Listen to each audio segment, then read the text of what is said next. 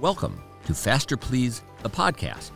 I'm your host, Jim Pethokoukis. Several times a month, I'll feature a lively conversation with a fascinating and provocative guest about how to make the world a better place through scientific discovery, technological innovation, and economic growth. You're also going to want to check out my Faster Please newsletter here on Substack throughout the week for fresh essays, Q&As, and stories from around the internet and around the world. Tech and e-commerce companies have a reputation for being drivers of creative destruction as reliable jobs are eliminated, sometimes at great cost to local communities. Economic nostalgia tells us to lament those jobs and fear the changes that come with technological progress. But it's worth remembering that tech companies are also a major source of job growth in the U.S. economy. On this episode of Faster Please, the podcast, I'm joined by Michael Mandel to consider the role of America's tech companies in the American economy. Michael is Vice President and Chief Economist at the Progressive Policy Institute.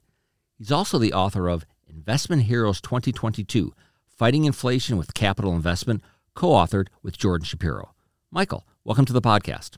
Jim, glad to be here. Last year, you said, we've seen in recent years that the tech, broadband, e-commerce sector has been the main source of job growth in the economy. Do you think this is a widely understood fact, either among the public or among policymakers here in Washington? That's such an excellent question. No, it's not a widely understood fact. I've just calculated the latest numbers, and if you sort of look at full-time equivalents, all of the job growth since the pandemic started has been in the tech, what I call now the tech e-commerce sector. The rest of the economy has just been growing, and job growth has been much, much weaker. Is this purely a sort of pandemic era phenomenon, or is something you expect? Has it been happening? Do you expect it to continue to happen? It was happening before the pandemic. It continues after. It's going to continue after the pandemic too. I think what we've learned in the past is that whichever sectors grow during a recession tend to lead the next recovery as well. So the fact that we've had all this growth in the tech, broadband, e-commerce sector during the pandemic suggests that that's going to be the job leader going forward as well. The BLS has just released its occupational projections for the next 10 years.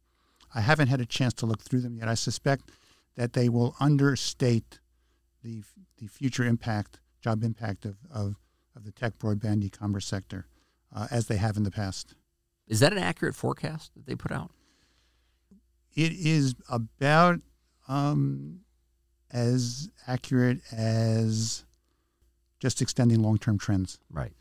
In terms of looking forward, in terms of, say, telecom-related jobs or app economy jobs or computer-related jobs, it has consistently under-projected. They actually make no real claims. They don't say it's a forecast. They say it's a projection. And really, probably if you ask them privately, they would tell you they really don't want to do it. But it's really widely read. The part of that sector I think people might be surprised at was the e-commerce. I'm guessing that a lot of people view e-commerce as sort of a jobs killer, that it's replacing all the people who work in in-person stores, people being replaced by kiosks. And is that your perception? And that is wrong, though. That is my perception, and that is wrong.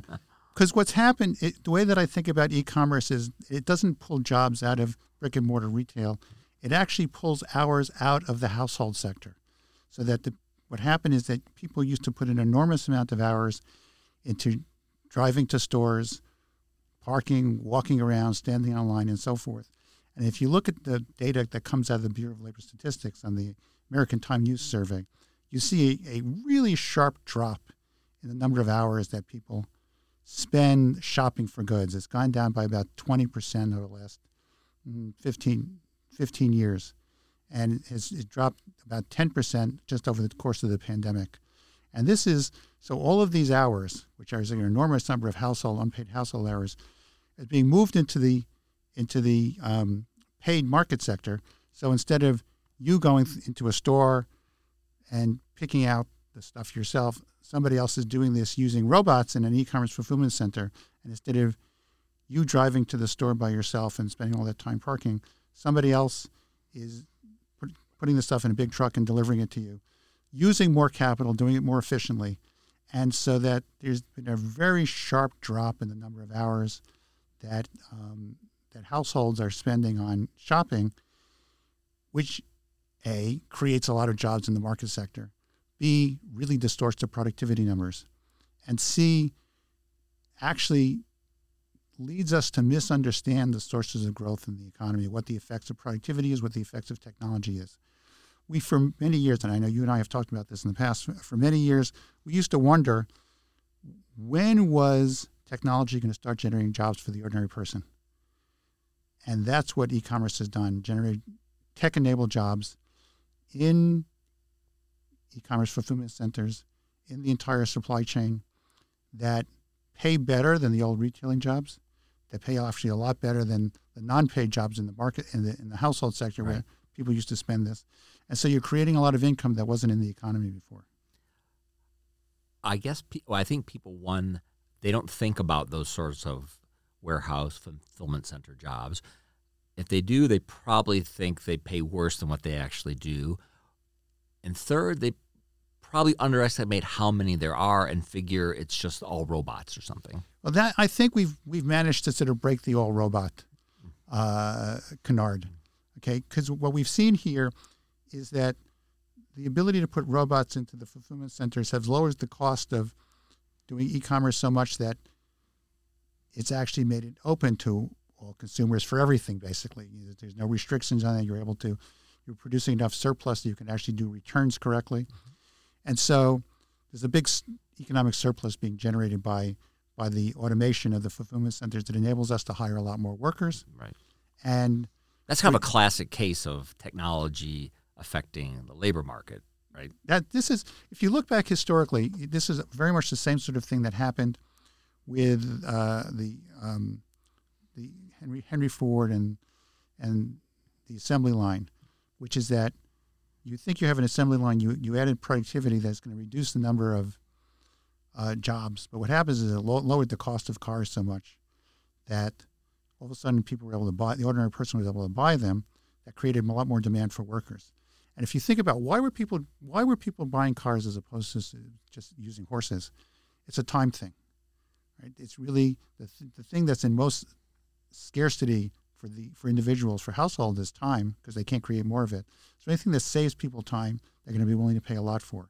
So in that one case, this was the automobile creating jobs. In this case, it's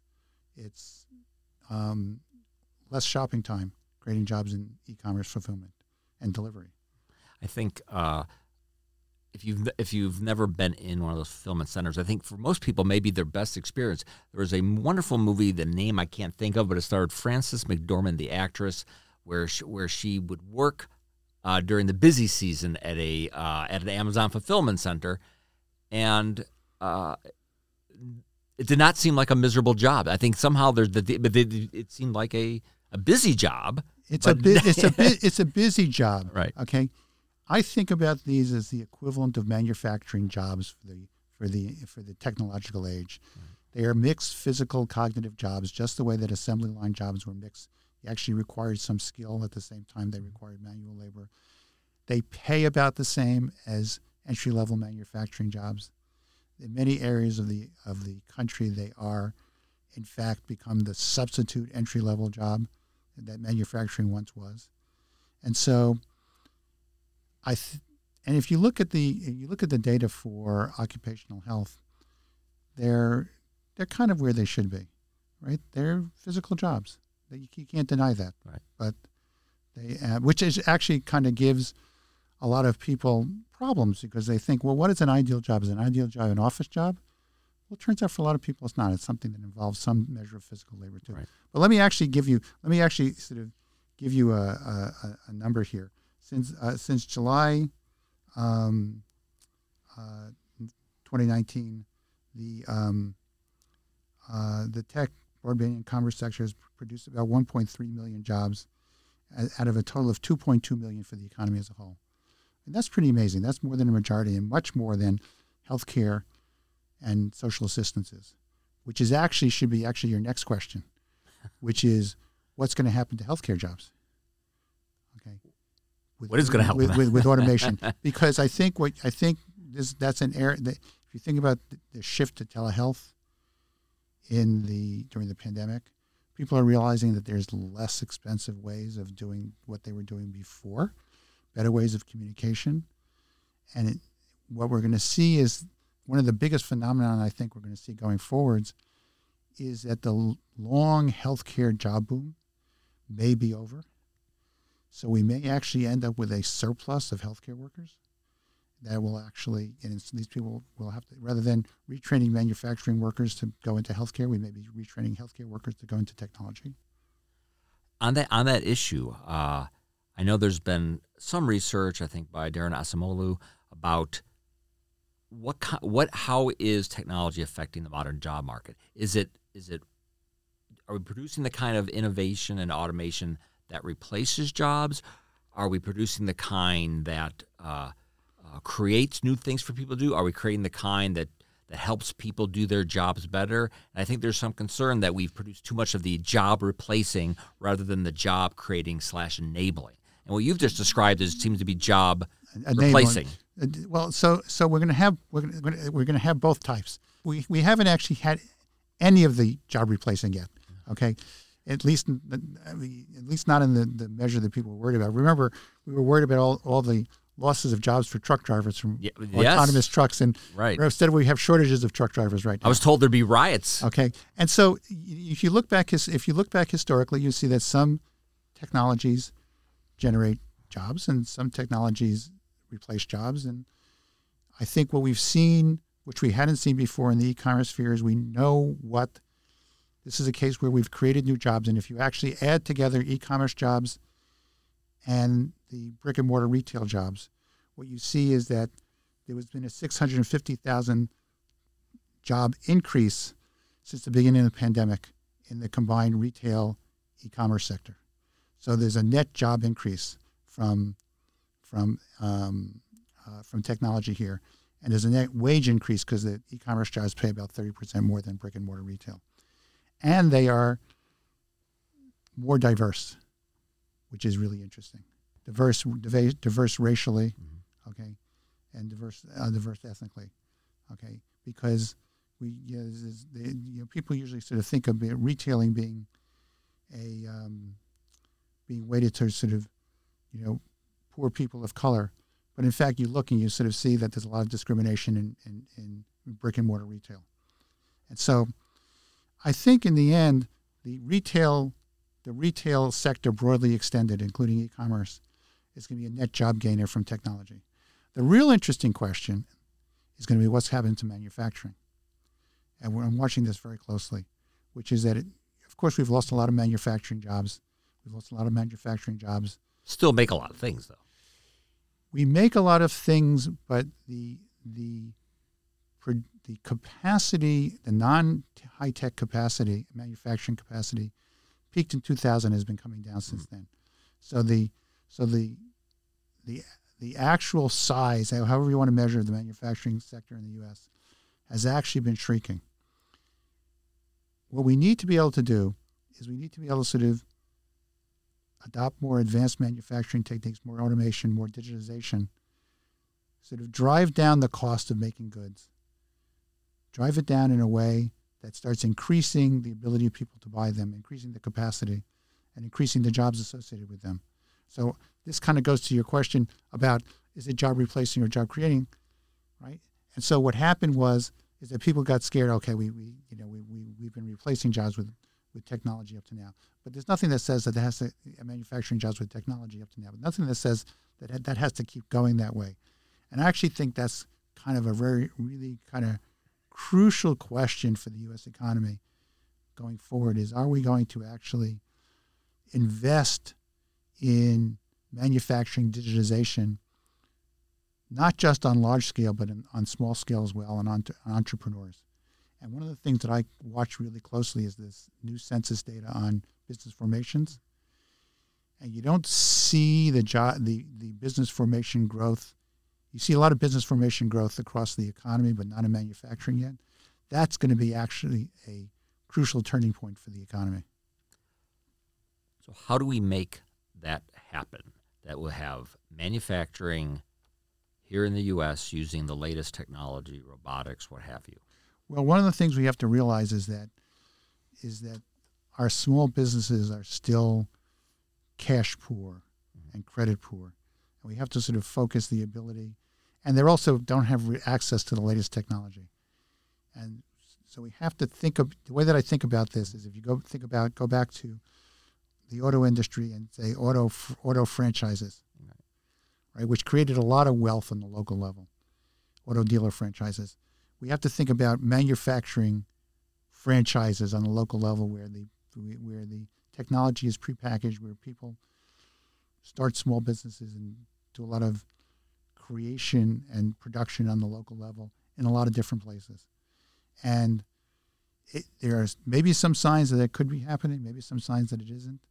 But this is one of that would be one of the big turning points for the U.S. economy in terms of moving towards a really strong, sustainable future. So you're not just talking about big companies with big factories. You're talking about far smaller companies able to use the latest technology, an off-the-shelf robot or something who could do things. So is the technology almost there? Is there a role for government? We just need the technology to keep progressing. What's the key? We need the technology to keep progressing, but it's almost there. The real question is financing for small entrepreneurs and exposure to the technology. They're just unaware that this is They're just unaware. They have to be able to sort of experiment with it. And 'cause right now the small manufacturers are scared. What they tell me. Who's the small, what do small manufacturers manufacture? So you can imagine there's far more small job shops out there than you might think, and a potential for far more than you might think to sort of grow up. You know, for example, suppose you had an old appliance that was missing a part. In theory, there's no problem producing that part with, say, 3D manufacturing or some other technology if you had the plans for it, right, and if you had that set up. So what you have right now is you do have manufacturing networks that actually, so you could actually contact a manufacturing network company and give them your plan, and they would find a job shop around the country that could do that. You could set up a manufacturing operation tomorrow. A lot of this is not difficult. There's some areas that are more difficult. It's still difficult. The art of automating a lot of apparel manufacture is still not all there. I mean, it's getting there too. So you've got apparel manufacturing. You've got small tools, small objects. You should be able to have the ability to sort of make customized furniture much cheaper than you do. You go through the different lists of things. I mean, it becomes harder the more complicated that things get. But things that are really sort of simple should be able to be manufactured with these new technologies in ways that are less costly and more customized. Every year, you folks at PPI put out a Investment Heroes report showing all the investment that you have. Who are the companies really investing? A lot of very well-known tech companies, not just tech companies. On that list, but there are a lot of tech companies. So if technology companies are creating a lot of jobs, if they're investing a lot, why do they seem to be so wildly unpopular here in Washington? So let's actually sort of say some of the more good things they do as well. They also they also pay their workers well. Right. They did not participate in the inflationary surge. The inflation in the digital sector was accelerated a little bit, but much less than the rest of the economy, which is what you would expect if you had high productivity growth. And so I think that when push comes to shove, people just don't like big. Big worries them. Mm-hmm. If you look historically, what you see is, these companies, I should say you compare these companies to the big manufacturing companies in the past, and they're, if you compare them size-wise to the global economy, they're about the same size, relatively speaking. Okay, so they're not out of scale. But what happens is that there's a regulatory push, and that's only natural. And you want to avoid, when you're regulating, you want to avoid throwing out the baby with the bathwater. As you know, at PPI, we sort of believe in light touch regulation. We think that regulation is an important part of a market economy, but you really want to make sure you don't go overboard with it. So in this case, I think about regulating large tech companies as the big bear theory. If you're sleeping in a bed with a big bear and it rolls over, it's going to crush you whether it wants to or not. So what you have to do, you have to schwack the big bear with a stick every once in a while to keep it alert and say, no, don't roll over. Don't roll over. Now, what is true, you look historically about the way the productivity growth spreads.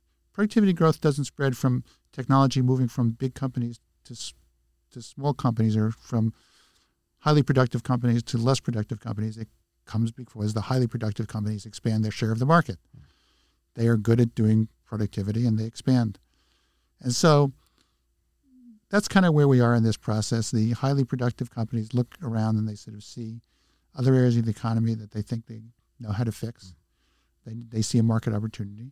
And historically, that's what usually happens. So what we're seeing now from my perspective, as long as it doesn't go overboard, which some of the bills in Congress did, some of the bills in Congress made no sense whatsoever. You want to sort of have a kind of a push and pull, which is that these companies are highly productive, great for workers, great for consumers, great for suppliers. Okay? And so you want to see them expand, and you want to see them take cognizance of some of the side effects of what they're doing. Thanks for listening to part 1 of my 2-part interview with Michael Mandel. Next time, we'll discuss U.S. productivity growth, industrial policy, and more.